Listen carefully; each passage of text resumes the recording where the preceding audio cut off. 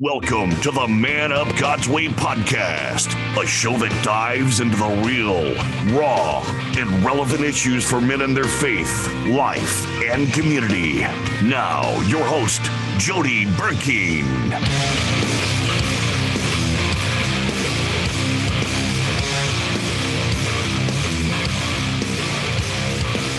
All right, guys, my name is Jody Burkeen. I am the host tonight of the Man Up God's Way podcast. It is another Monday night where we come to you live at 8 o'clock Central Time every single Monday night, and we're glad that you are here. If you'll take a moment, would you share this with your friends and family on your social media? You can also go to any podcast platform to download or subscribe to our podcast platform, and you can see 47 other podcasts that we had over the year of 2022, and we are already booked through June of 2023. So we've got an exciting year this year coming up, and we hope that you will join us. By subscribing to any of the podcast platform, you can listen to it in your car while you exercise or while you're just sitting around the house, and we would love for you to do that as well. The way that we support our podcast is through our manupmerch.com page. It's where you can get all the good stuff that we have. We got this hoodie. It's getting cold right now. I know here in St. Louis, we're supposed to get -5 by Friday, and I am not looking forward to it at all. I think even on Christmas Day, we are supposed to be in the negative numbers, so I will be wearing this hoodie quite often throughout that. It's good and warm. It's got a big old hood on it, and it is thick. It's got some good pockets in the front if you get an opportunity. Also, for those of you who don't know, I've got a few books out there. The best-selling Amazon book is called Man Up, Becoming a Godly Man in an Ungodly World. It's only $10 in paperback as well as Kindle. There is also an audio version that you can get for those guys who travel quite a bit. It's a good listening book as well. I call it a two-seater. And what I mean by that is within a couple of seats, if you put this on the back of the toilet, a couple of seats, you'll be done with it. So nice and easy. And then here's a little bit more theologically stout book. This is called Pursuit of a Godly Life, Living Like Jesus Matters. 2 Peter chapter 1, 5 through 12 has the virtues, the characteristics of a godly person.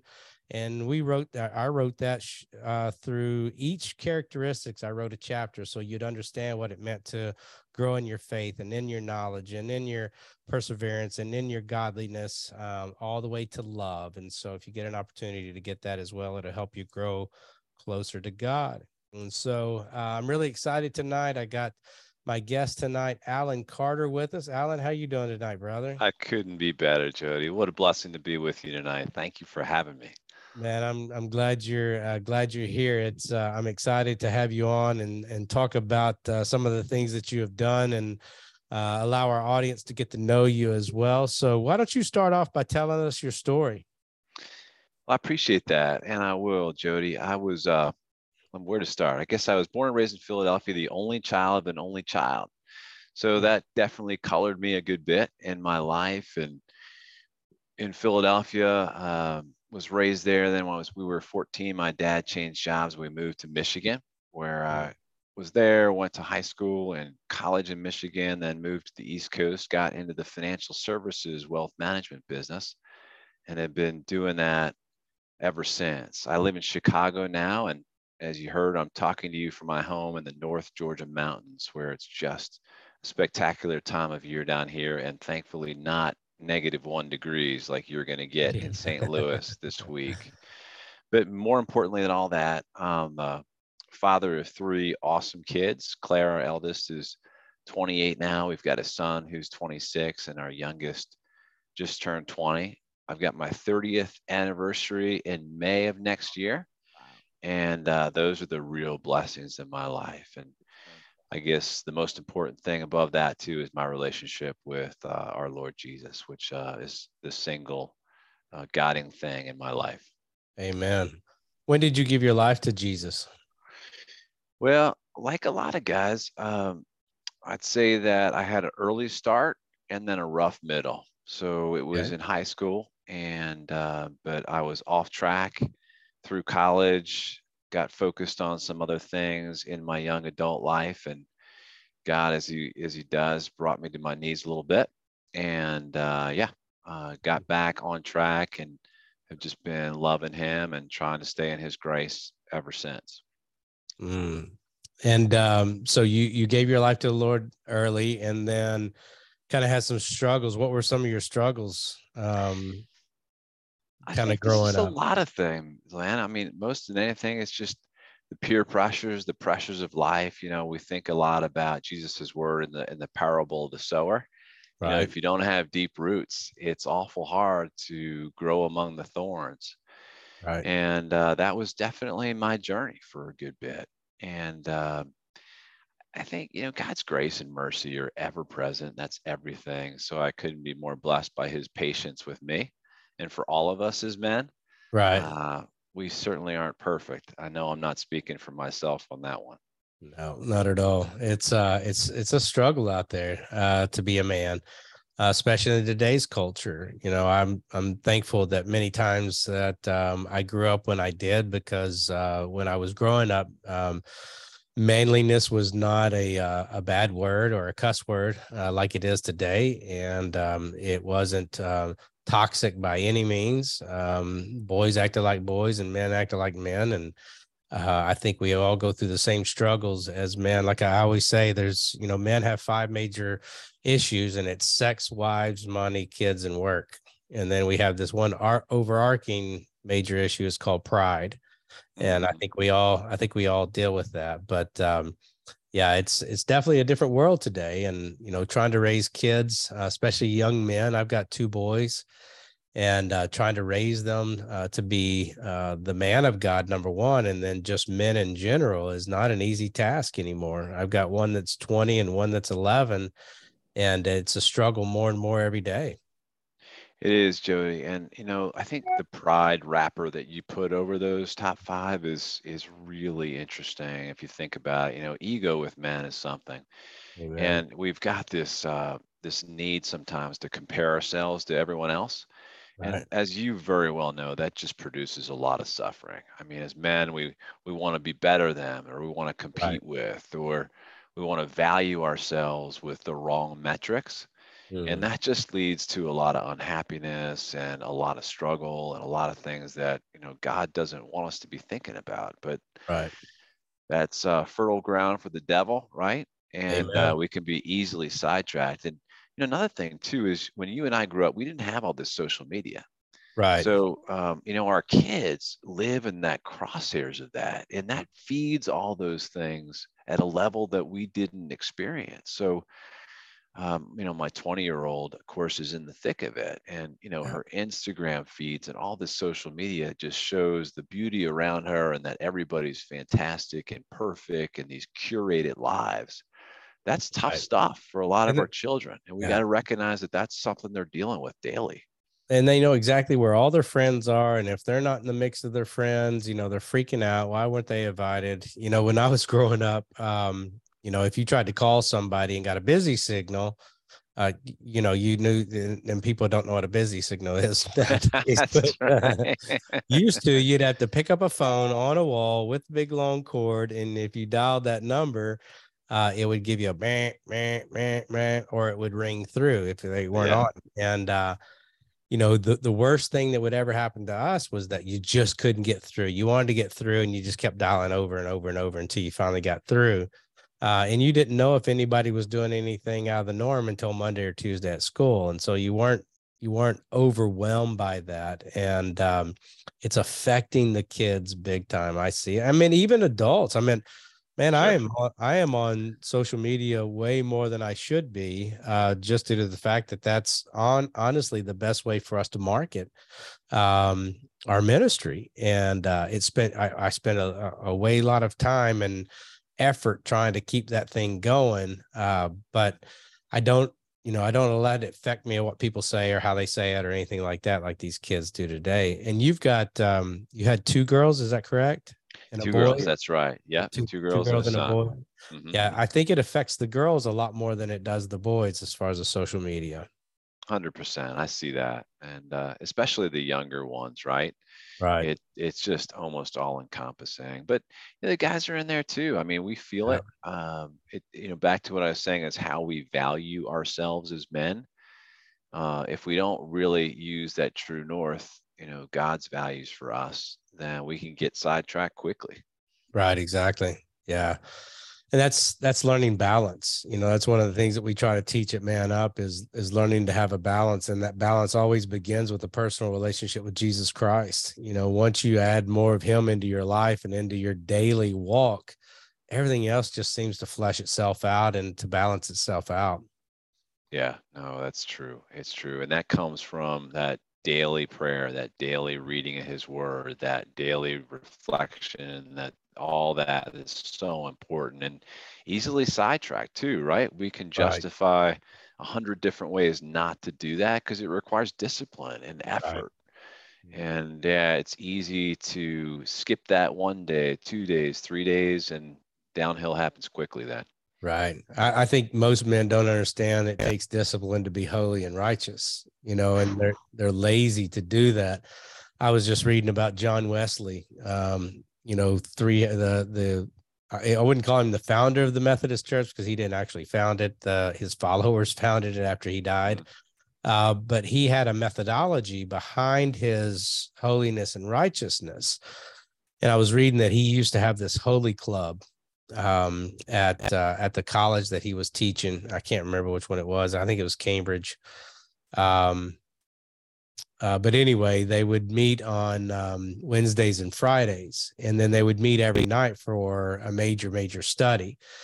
And he had these 22 questions that he would ask to start off every meeting with. And it was a really cool way just to see how they were trying to dive into each other's lives and how deep they were trying to go in everything that they were talking about. And I just think men have forgotten that discipline in their life, just trying to learn to be holy and to learn to be righteous. And that's caused a whole lot of problems. Yeah, and no, I think you hit it exactly right. Of course, we can look to Jesus on this one.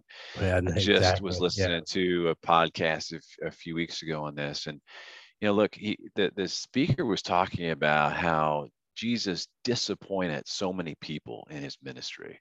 So if you think about it, the expectation, of course, and his disciples thought this is going to be the next king, Right. and all this stuff, and he was constantly disappointing them. But the one thing he absolutely never failed at was in the middle of everything, he would totally retreat, head off in the wilderness, and just pray and be with Amen. his Father. Right. And that was but that's discipline. Like, imagine his world, especially when they were throwing robes and putting palm trees down, and he would just retreat Right. and go away and escape with that discipline. And yeah, that is the ultimate example for us as men. Oh, that's good. Yeah. That's what we try to do that as much as possible too, is point, the best example that we have in the Bible and the best mentor we have is Jesus. Yeah. But, striving to get to that is what scares most men. And I think, we need more discipline, not legalism, but we need discipline in our lives, that, personal discipline, just learning to read, learning to pray, learning to repent, learning to apply these things so we don't get into that way of despair and worry and fear and doubt, which always end up leading us to sin. And too many guys don't do that. And I think that's really true. And, we can get into like why that is. But I've been just thinking about this word abide a lot. Of course, abide is a very biblical word, and it's an invitation to me. Sometimes I think we as men view prayer and reading the Bible as just another task on our daily list. Right. And I think what God wants for us is that abiding. He wants to abide in us and for us to abide in him. And when I remember that and just sit with God, it changes the whole game for me. And what becomes a chore then becomes a joy, and where we seek it as men, and we can feel God's pull and desire rather than having it just be another item on our daily lists. That's a good, I might have to put that on, write down to study that. That's good. Abide. I like that. So you said earlier that you are or worse in the financial sector of business. Yeah, I'm in the Okay. wealth management business. Okay. So I have a team at a major firm that I can't tell you which one it is just because of That's fine. regulatory reasons. I But understand. yeah, we help manage money for hundreds of family around the country. I have about $1.1 billion that I'm responsible for families around the country. It's been a joy, man. I Wow. tell you, I've seen firsthand too how money can just add so many burdens to people and create Right. so much trouble and dysfunction if it's not kept in perspective. Right. And I also have seen the joy that it can bring through giving and through, so, all kinds of things like that. So that's been a great journey. And just the relationships I've been able to build through that business have been fantastic. That's great. So I always, one of the things I always say is I've been rich and I've been poor, and both suck when all you do is think about it. Um, and what I've learned later in my life, and after I pretty much lost everything financially that I'd built, and God gave me what I needed, I learned contentment.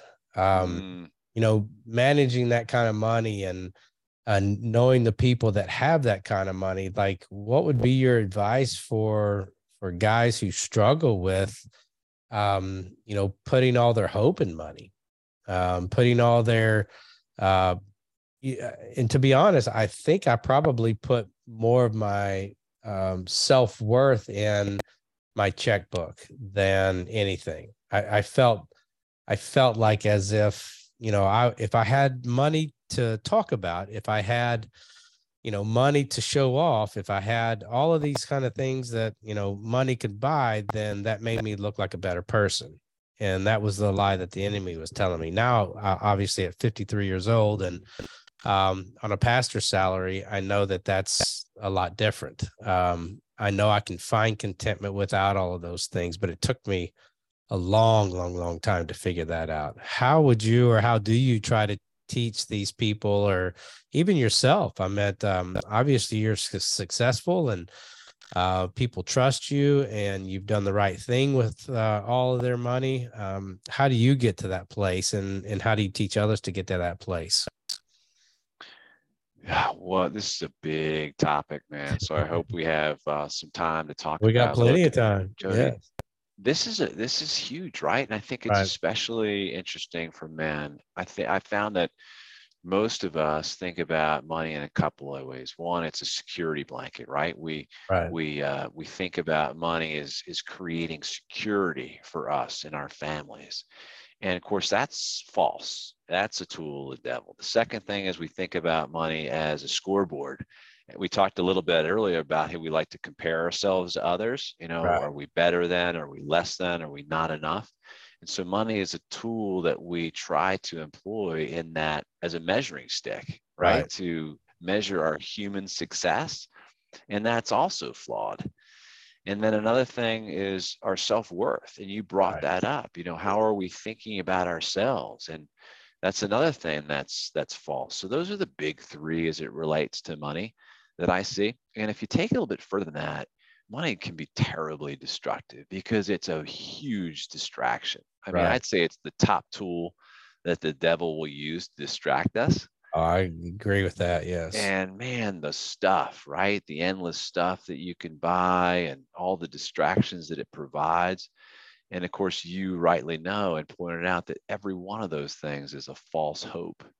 Right. It truly is. In fact, as I mentioned to you as we started this discussion, I've just seen money do terrible things with families. Mm. I mean, it creates just havoc and it just tears families to pieces. So I guess you're asking now, what's the secret? I think Yeah, the exactly. secret is always just being on our knees and keeping that money in perspective. I will tell you, right? I've been doing this for 29 years.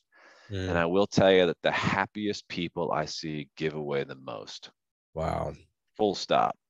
That's biblical. Now, you know, the- there's nothing yeah. wrong with very wealthy families. I'm not one of these people who would suggest that if you have a lot of wealth, you should absolutely give it all away.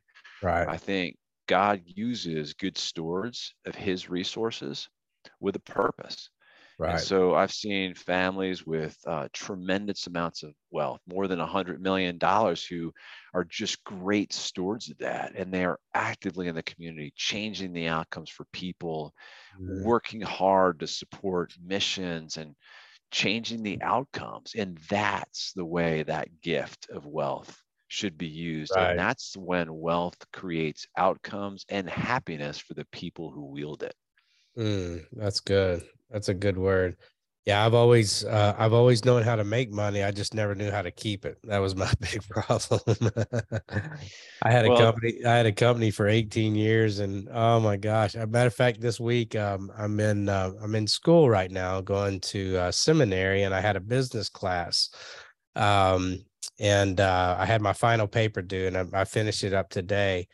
And it was a business management class, and the theme of the paper was take a company, look at its mission and vision statement, look at what it does good, and then tell how you would do it better, or what you would add to what they already do. And most of the people in the class are kids, so yeah. they're going to pick Nike and McDonald's and all this kind of stuff. So I told the professor, I said, I'm going to pick my old company if that's okay, because I know exactly what I would do different, because I screwed it up. That's why I don't have it anymore. And I just, it was one of those things where we went from, $1,500 and a laptop computer to $3.5 million in less than 2 years. And I couldn't handle it. And then it was right during the crash, and the crash happened, and, it was just kind of all these ups and downs. And, but I always had, I'd become a Christian in 2003. I lost everything at that time. God gave me this vision to start this company. He blessed it. It like took off while I was just growing in him. And it just is one of those things that I got to a place to where after the crash of '09 happened, I had this saying. One of the guys that worked in my office with me, I would say, man, we need a Bing. And I was like, we need a Bing. And what the Bing was an email that would come up on my, my inbox, and it would always go Bing. And I would look at it. Oh, it's a purchase order. Okay. All right. So we got a Bing. I love And that. and I knew that I was screwing things up when I was waiting on a Bing. It was just I just knew that I was in panic mode. And this gray hair didn't come from my wife. It actually came from business. But it was one of those things that I look back, and every man that I disciple, every man that comes to my church, every man that I come in contact with, it always seems that money is a huge issue. And it affects everything else. And usually there's always a pinpoint moment where I can find they stop reading their Bible, or they stop going to church, or, they started, working more than they were doing all the other things. And the next thing you know, they're out of balance and everything's off course. And the first thing that they start looking at is their checkbook, and it brings panic in. Yeah, no, 100%. I totally get that. That's the dangers of it. Of course, Jesus talks about, in this parables about wealth, how dangerous it can be and how focused we get on it. And we build storehouses for all of it. And then the very next day, our life could be taken away. I mean, Right. yeah. So to your point, a lot of this dysfunction comes from it. And I'm really knowledgeable of that. Now, is it easy for me not to be thinking about it? No. I mean, wealth can be it can pollute people quickly. And so I think if people are blessed with wealth, they've got to be super careful and pray even more around it. Right. Oh, that's good. That's good. So consider yourself blessed, Jody, that you're not wealthy yet. Okay. Right. I got all the crowns I need right now. And tell your wife, man, see, this is a good thing. Exactly. I literally have nothing to complain about. I mean, God provides. In 2018, there was a day that I didn't owe anybody any money, and nobody owed me any money with my company. And I literally unplugged the computer. I turned off the phone. I shut the business down and went into full-time ministry. Love that. After 15 years of, having this volatile company it was a manufacturing company. And man, we were just up and down and up and down and up and down. And I'll never forget, like the first month, it was just kind of like, okay, what am I going to do?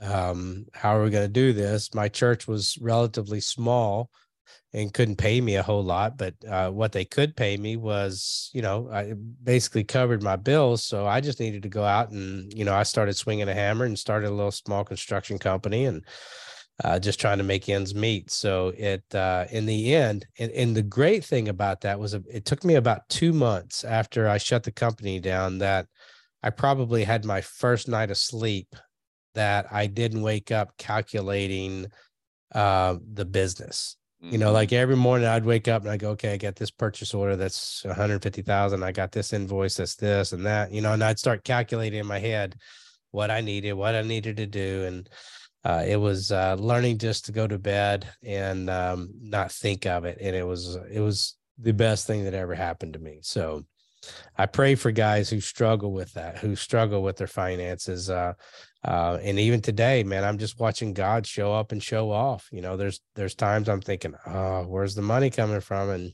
all of a sudden it does. So Yeah. God is good. That's so powerful, man. And what a way that we can lean on him. I mean, that's not having that kind of tons of wealth, I think, gives us another powerful reason to become closer to God. Right. So I hesitate to say it's a good thing, but it ain't a bad thing. Let's put it that way, Right. because a lot of wealth gives us another reason not to be on our knees, right? Right. No, I see that here in our area. We live in a relatively high median income, and it's really weird because people who have money don't think they need God a lot of times. Yes. And it's not until they hit a down and out situation. Usually, I just preached on this a couple of weeks ago. Hopelessness usually brings hope, and they've got to find some, whether it's their marriage or whether it's their kids or the money won't fix some of those problems, and the only thing they can do is sometimes just come to church. So I see that with a lot of wealthy people, and unfortunately they're typically, and even Jesus talked about it, how it's easier for the camel to go through the eye of the needle than a rich man to get into heaven. And that's a true saying. Yeah, and one more thing on this, and I don't want to wear it out, but It's good. the pursuit of wealth is also a big distraction. I've Mm, always been a super type A, goal-driven person, and a lot of right. guys are like that, man. We're all. I love the expression that men are like bicycles. We have to be moving towards something to sort of stay, upright. And so, if you're a goal-driven person and Right. you put wealth or the pursuit of wealth there, then that's what you're going to be focused on, Right. and you're going to ignore a lot of things. You may ignore your family or shortchange your family. You may ignore your spiritual life. You may ignore your relationships or your spouse because you're so focused on the pursuit of that worldly treasure. Right. Exactly. That's so true. We've got to keep looking vertical. Oh man, All this yeah. horizontal stuff is going to burn away. It's going to go somewhere else. Outside of the souls that you see, everything else is gone. So Yeah, which is, and it's interesting. So back to like what you and your organization, the community you're building is stands for. I mean, that's the stuff that we have to be fearless about. We can't go along with the world and say, all right, well, we got to get the 2 cars and the nice vacation home. We've got to be focused on, hey, what does God want from me as a man? And right, what are the principles and the values that I am not going to shortchange, that I'm not going to water down? And what am I going to stand for in this life? And we've got to be vocal about that as right, men. And so those are the things that we need to be thinking about, not the pursuit of wealth, or I wish I had a little bit more, or I'm worried about this and that, or I need another nice new car, or I want this truck. Those things are nice, yeah, but that's not our core focus, and it should never be. right. That's good. That's a good word. So how do you balance being a Christian man who's outspoken and the professional world? That's a tough one, right? Because I serve a lot of families who Right. aren't necessarily similar to me in terms of faith, right? So, Right. Exactly. yeah, and I tell you, my firm would not be happy if I started proselytizing through my work. Understood. So, I Right. think what I got to do is just live my values, be transparent with people about my faith, about how I view the world. I've got to, pursue that Galatians 5:22 and radiate those things, right, consistently. So that's my witness. That's how I approach the business world. And I think that's how all Christian men should do it, no matter what their line of work, because we certainly can't, even though we may want to and we may be courageous enough, we can't sometimes just tell everybody about Jesus 24/7, even though we might want to. That's a great thing about my job. I can. You are a blessed man. You are a blessed man. If you're walking into my facility at the church, you're going to hear it. You're going to hear the gospel. Yeah, exactly.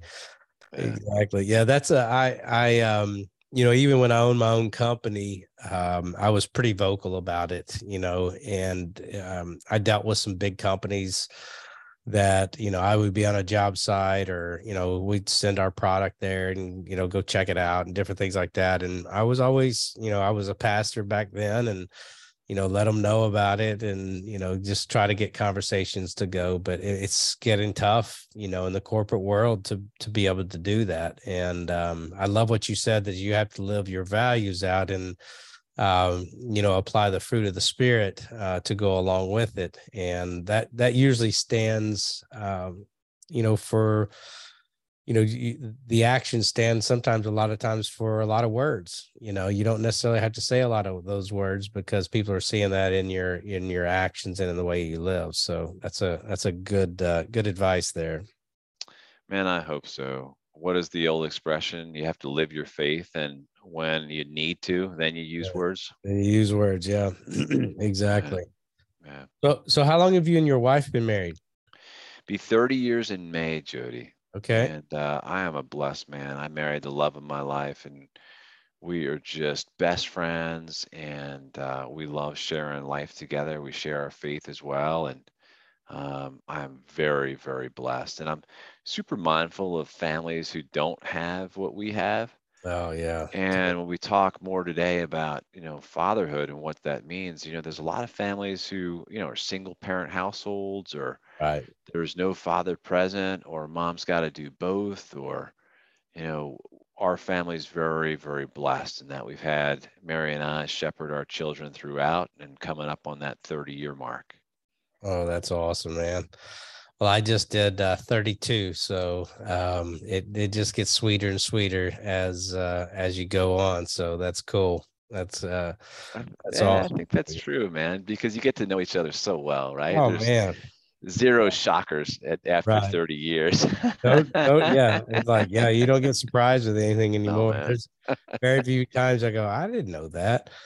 I may have said I didn't hear you say that, but I did. Yeah. Yeah. So I one of the things I like to talk with men about is, their marriage, because ultimately, and I know we're going to talk about fatherhood, but you can't be a great father without being a great husband.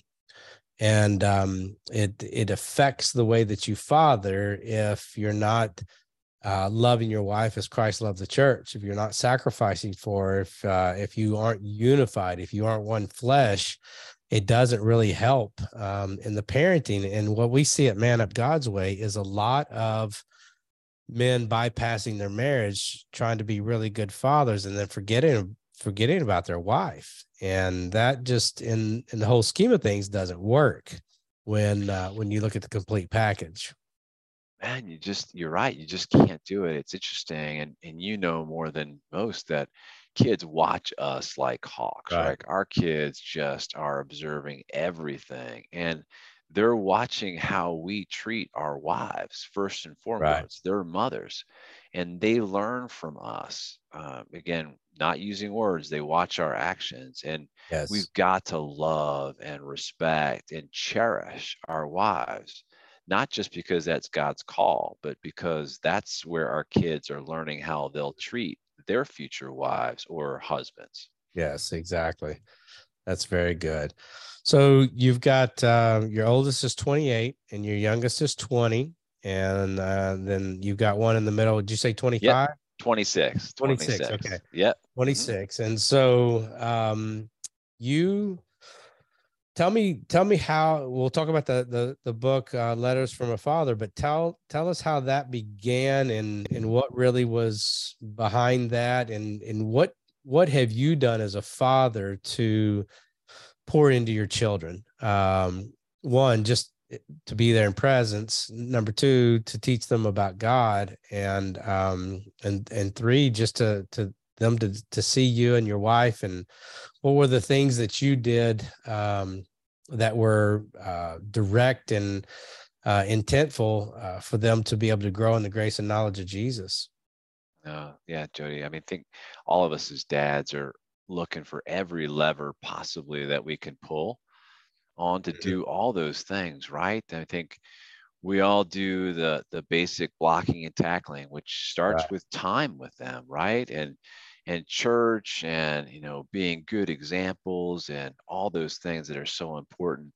The book that we'll talk about was born from my habit of another lever that I started to pull, which is just writing a monthly letter to my kids during their teenage years. And so I'm through years of this, and there was no magic to this, Jody. This was just something that, as fathers, sometimes we have a shared experience with our kids, whether it's just in the car or in a mundane event or sharing a vacation, but we blow right by it because we're Right. so busy. So for me, the opportunity to call a halt on it, a timeout, and then go back and say, hey, kids, I was thinking about that experience and I wanted to just pull on that string a little bit.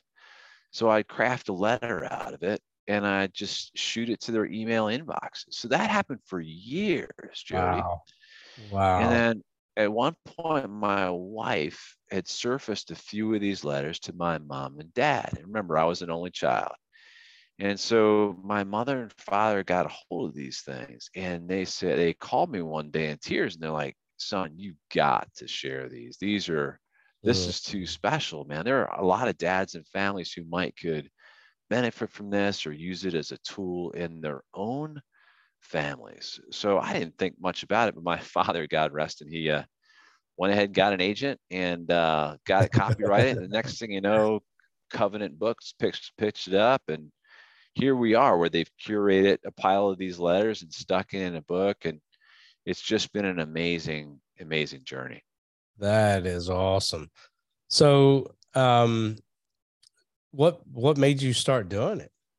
Like, Yeah, it was just one of these, like, I wanted a redo on something. So I remember the first time was having a great day with the kids, and we saw some interesting stuff, and it blew right by me. And a couple days later, I'm like, wow, I should have mentioned this. I was able to kind of construct a value to something we saw and pull on it. So I sent him a letter and shot it over to him. And remember, these are teenagers, Jody. So right. sometimes I'd spend time in these letters and I think about them and pray about them, I craft about them, and I'd send it to my teenagers, and guess what would happen? Nothing. Nothing. Yeah, exactly. Zero. Yeah, they just put it in the file. Yeah. But sometimes I would get immediate feedback. Sometimes years later, they would say, Mm. hey, Dad, can we talk about that? And that was awesome. And so just that, we talked earlier about our conversation about the discipline of Right. being a Christian man, and the discipline required to be a Jesus follower, and the discipline required now being a father. Right. These are important things, man. And this letter program that I had really helped. That's awesome. I try to teach men how to do a journal, both a prayer journal and just, kind of a thoughts journal while they're reading their word. And I've never thought about, learning to do that. One of the things that I learned from a mentor of mine is with their Bible, what he does is he writes journal notes on the side of his Bible that every year as he goes through it, he gives it to one of his grandkids. That was as he's reading, he'll think of his grandkids, this one specific grandkid, and he writes his notes, and, they've got a legacy with them for the rest of their life. But I've never thought about just writing letters to your kids. What a great discipline to do, especially if you're a busy man, especially if your kids. I mean, And if you got kids playing sports nowadays, oh my goodness. I mean, you're busy in general. And so what a great way just to get their attention.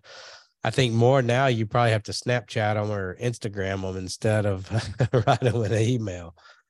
But Yeah, no, it's interesting. I think a lot about that, but you mentioned legacy. I think, look, this book, right, is permanent. It's a permanent right, record of our relationship as a family and the things in our that we experience together.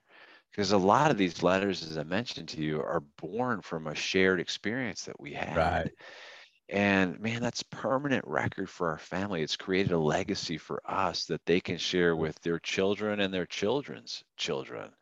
So that's a meaningful thing. I think as men, we're looking for permanence if there is such a thing. And right, this is a way for us to encapsulate that and to share our values and God's words to us in a permanent way with our kids. right. That's great. How did your kids Yeah. feel about you posting these, or not posting them, but putting them in a book? Yeah, we had a deep conversations about that, but I think I think originally, and of course they're not here, so I can't ask them, but I would say that they're like, sure, Dad, whatever, first, because they had no idea that this thing would be where it is now. And now they're like, wow, like we're out in the world in a big way.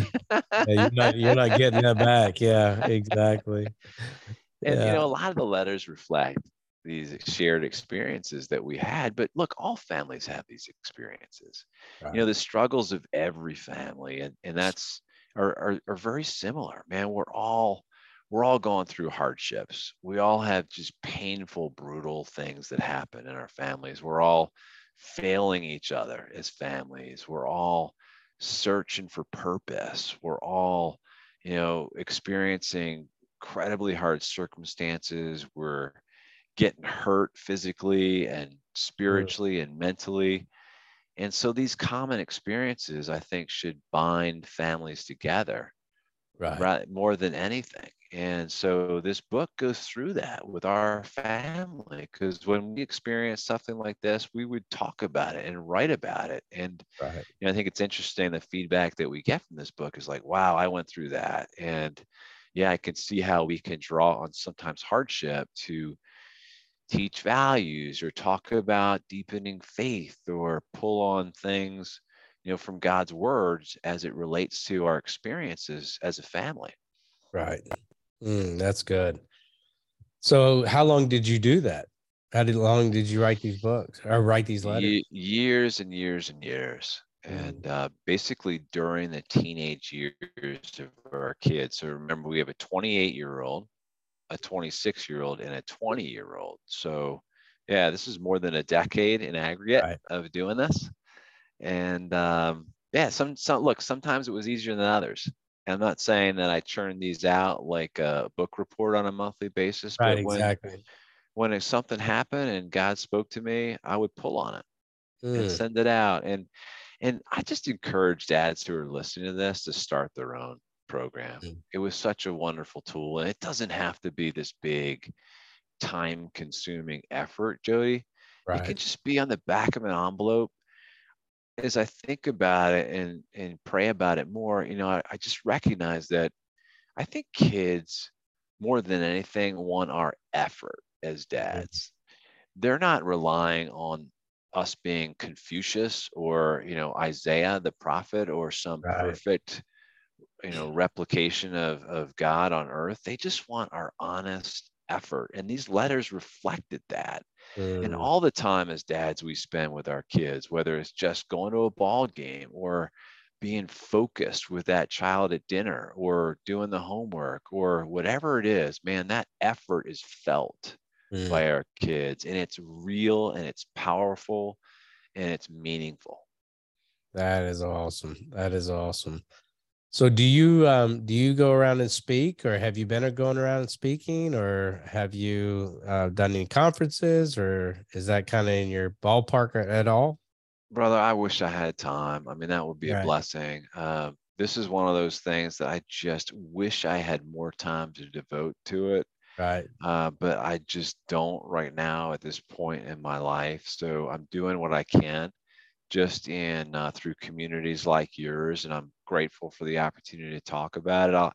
I'll say that the reason it's on my heart to do this is I've seen more than once the power that an engaged father can have in their Right. kids' lives. Mm. And I think sometimes as men, we're so distracted with everything else we've got to do. We've got mortgages to pay. We've got bills to, to take care of. We've got mouths to feed. And so we justify our time away from our role as fathers and our time away from our kids Right. easily. We justify it easily.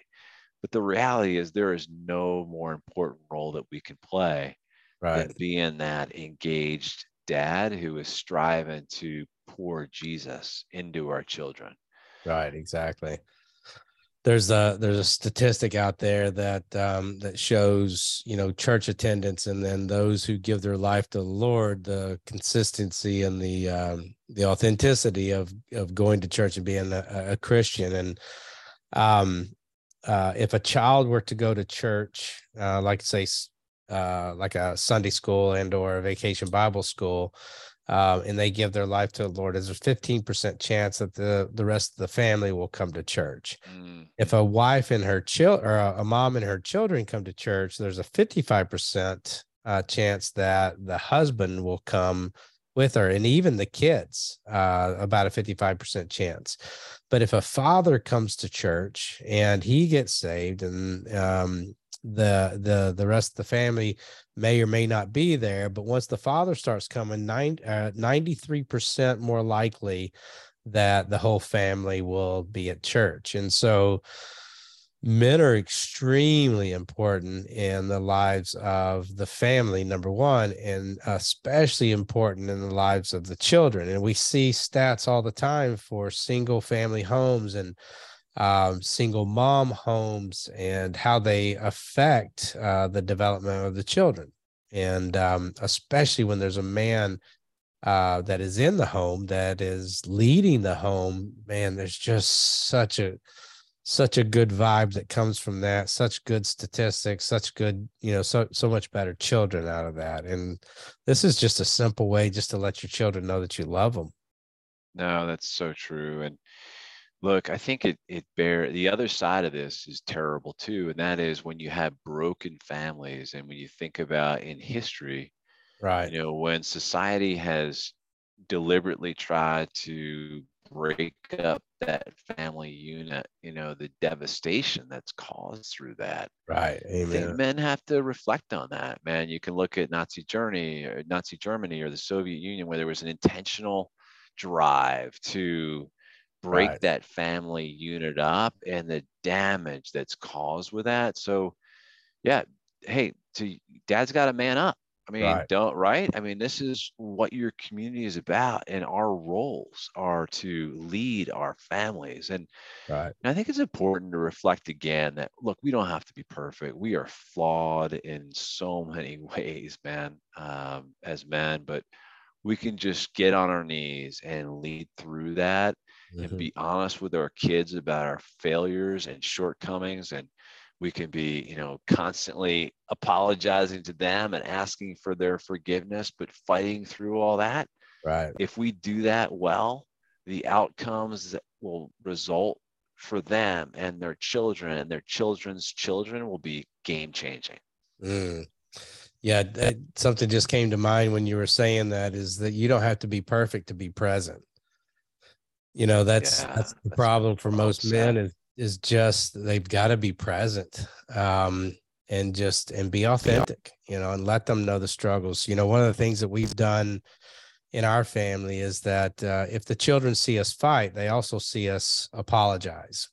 If for some reason we get in an argument, they're also going to see us apologize, because no marriage goes without an argument. The problem is most marriages don't know how to argue well, nor do they know how to forgive well.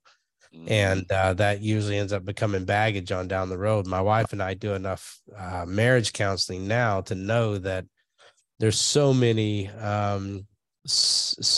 people with baggage that not only come into a marriage, but continue to pack those bags during the marriage. And they don't know how to fight. Most people don't realize that they're fighting on the same side, but they want to, as as a husband and wife, they want to fight back to back instead of side by side. And it's not a good way to have a marriage. And our kids need to see that. And it's the same thing with our kids, that when we do discipline, they also need to know that we love them because of that. And you teach them as you go through those processes with them, so they know that being in trouble is not a bad thing. It's just a learning thing, is what we're trying to do with them. And I love, these letters. I could imagine that there were probably some of those things in there as well. I have not gotten to read the book yet, but I'm excited to read it. But I could imagine there were some, maybe some little corrections, like, hey, maybe if you did this a little bit more, maybe I would like to see this, or, and even encouragement. And that's huge for a kid, just to get that kind of encouragement as well. No, I think that's everything you said is exactly spot on, man. And I think what this book tried to do is capture those teaching moments, right? All the things that you referenced just now is, especially in how we relate to one another. That's in there, and experiences where we can communicate values and character traits, and the importance of things like work ethic and perseverance, right, and the pursuit of opportunity, and modeling behavior and the seeking of love. All that stuff is in here, and all those things are concepts that we as Christian men are just desperate to pour into our children. Right. And we'll take any opportunity to do so. And these letters are just a thoughtful way to try to do that. So that's why I'm encouraging other dads to plagiarize the heck out of this book, or start their own tradition of letter writing within their families, because I've seen what a powerful tool it has been in ours. That's great. Now, do you do any men's studies or Bible studies or anything? Do you have a group of guys that you get together with and just pour into them, or do you have people pouring into you? How does that look in your life? Yeah, so down here where I mentioned to you, I'm currently in our place in the North Georgia mountains, and we love our church down here, and we love our men's group in our community. So that's been a great outlet for me. Chicago's tougher, I'll tell you that, where I live. It is big city where there's a lot of numbers and a lot of faces, but few relationships. It feels a little hectic at times, so it's different. It's different there. But here in the mountains, man, I feel that community, and that a lot more. That's good. I can imagine you have a lot of wisdom to give to these guys, sitting around a table and drinking a cup of coffee. And I don't know about you, but when I do those kind of things, I see the struggles that they go through, and just how they're not connecting with their kids, and how they're not connecting with their wife. And it's just this cyclical effect that they just can't seem to shake. And it usually starts with themselves. Well, I have no wisdom to give, brother, only experience and prayers. I mean, I'm on the other side of this, with our youngest now being 20. Right. And I know you have 11-year-olds in your house. So yeah, I can kind of see the faults that I made, and maybe talk about how I might do things differently. And that's maybe helpful to folks who are just in the middle wisdom, of or starting their journey. I don't know, man. It feels like that's wisdom. That is wisdom. I always say you learn wisdom one of two ways. You either learn from the mistakes of others or make them yourself. And if you can share the mistakes that you made, you may help somebody not make those mistakes themselves. That's pure wisdom, brother.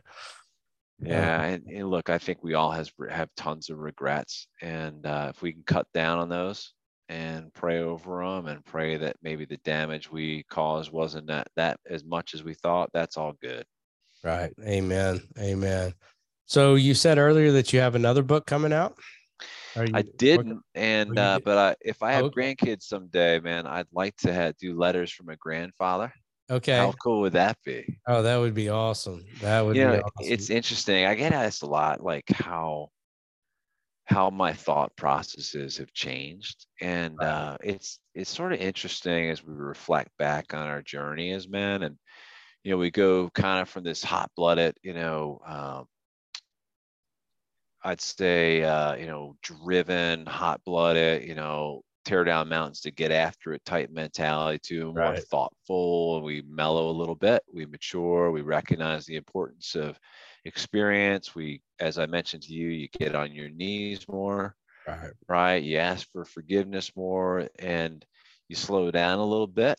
And I think the lens is different at every stage in our life. And I think there's great wisdom in every age that we experience as a man. But I think, yeah, as I get older, Jody, my reflections definitely change. Totally. Yeah, that's good.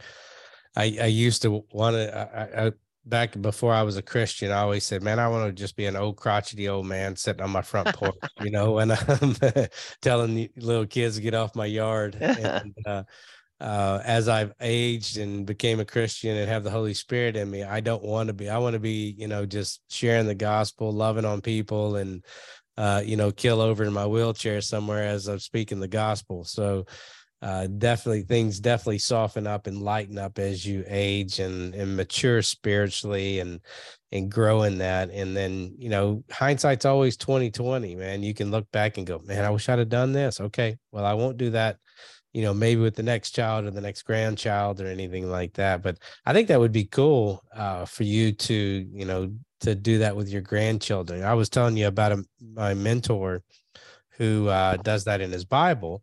He also has he's probably in his 80s now, but he has all of his grandsons, and they come over for I think a month or 6 weeks in the summer, and he does theological training with them at the age of 13. And so they're for 6 weeks. That's kind of their rite of passage, if you will.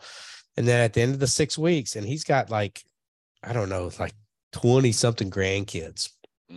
And so he does that with the boys, and his wife does it with the girls. And at the end of those 6 weeks, they all get together, all the families, all the grandkids, all the brothers, sisters, all the spouses, and they have what he calls I think he calls it the Festival of Lights. And it's a coming of age moment where they've gone through this 6 weeks of training, and they, just kind of like, give them a Bible and tap them on the head and tell them they love them and all pray around them and stuff like that. So he does a thing that just, it blows all the kids away, and they love, every one of them love coming. And every kid at the age of 12, man, they can't wait till they turn 13 so they can go stay with Pawpaw for, 6 weeks. And, as I get older, I think of stuff like that. And I can imagine that's probably what you're thinking of later on down the road as well, when you have grandkids. I love that, man. I love hearing about that. And, one of the things that caught my attention when you were talking about this is how these kids are looking forward to that. And I think, one thing that we have to be thoughtful about is our kids are thirsty for time with their fathers and their grandfathers. They're seeking that wisdom and that love and that time and that presence, right? That focus by us on them. And you can see it right there. I mean, that gentleman you're talking about sounds like an amazing man, but I'm willing to bet that all of us on this call who are fathers, if we built something like that and we're truly intentional and we wanted to pour into our kids would be flocking to us for that. 100%. 100%. Yeah, you're exactly right. I think that you use the word intentional, and that's a great word, is that we have to be intentional with shepherding our kids. And my wife and I were just talking about that. We're in a season right now where just life just kind of got out of hand, just busyness. My first two kids who are 21 and 20 weren't, athletes, but they were brainiacs. And then the twins that I have now are complete athletes. And not that they're not smart either, but man, they are just busy.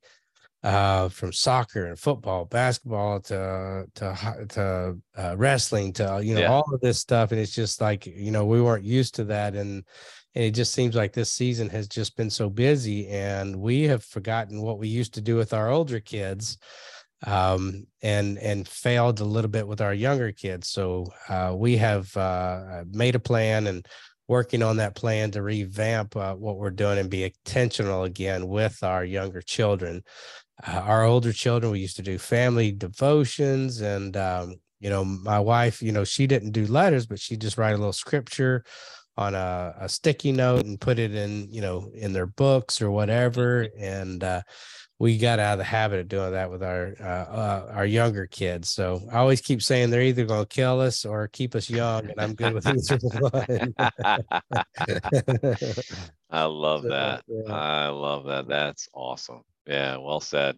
Well, do you have any thoughts of or has God led you to maybe another book, or are you just kind of content where you are right now and just maintain a status quo, so to speak?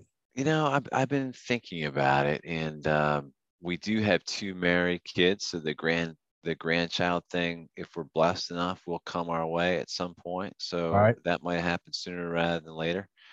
But look, I think there's nothing wrong with these letters were written to my teenage kids, but I think the adult relationship I have now with our children, that Mm, might be a fun thing to do as well. So I've been yeah. thinking Right. about that because, I've got two kids who have started their professional life and are building their own relationships with their wives. They're thinking about starting families, and they're trying to weave their faith into all that, and launching off in the world with the pressures of paying their own bills, and Right. worrying about their own life. And yeah, so I've actually toyed with the idea of starting a letter campaign to them again, but we'll That see, would be man. awesome. It's just I've got limited capacity. I understand. Well, that'd be cool, just to give them some wisdom of, the worries of the world. Don't worry about where this comes from, or don't worry about trying to, be the Joneses or beat the Joneses, either one. Just enjoy life and don't sweat the small stuff, so to speak. No, that's That would true. I be think, good. yeah, as I mentioned to you, I was, this kind of relentless striver Mhm. as a younger man. And of course, you and I, with our gray hair, recognize that it ain't all that anymore. And Right, exactly. sometimes the people who live life the slowest are the happiest. Right. Right. So we can definitely pour experience with our gray hair into the next couple of generations for sure. Amen. I love that. I love that. Well, brother, I tell you what, I know it's getting late where you are. You're on the other side of the timeline there. I know you're an hour ahead of me. So with that being said, I think we'll call it a night. And I just want to say thank you so much for being on here tonight. Is there where can people pick up the book?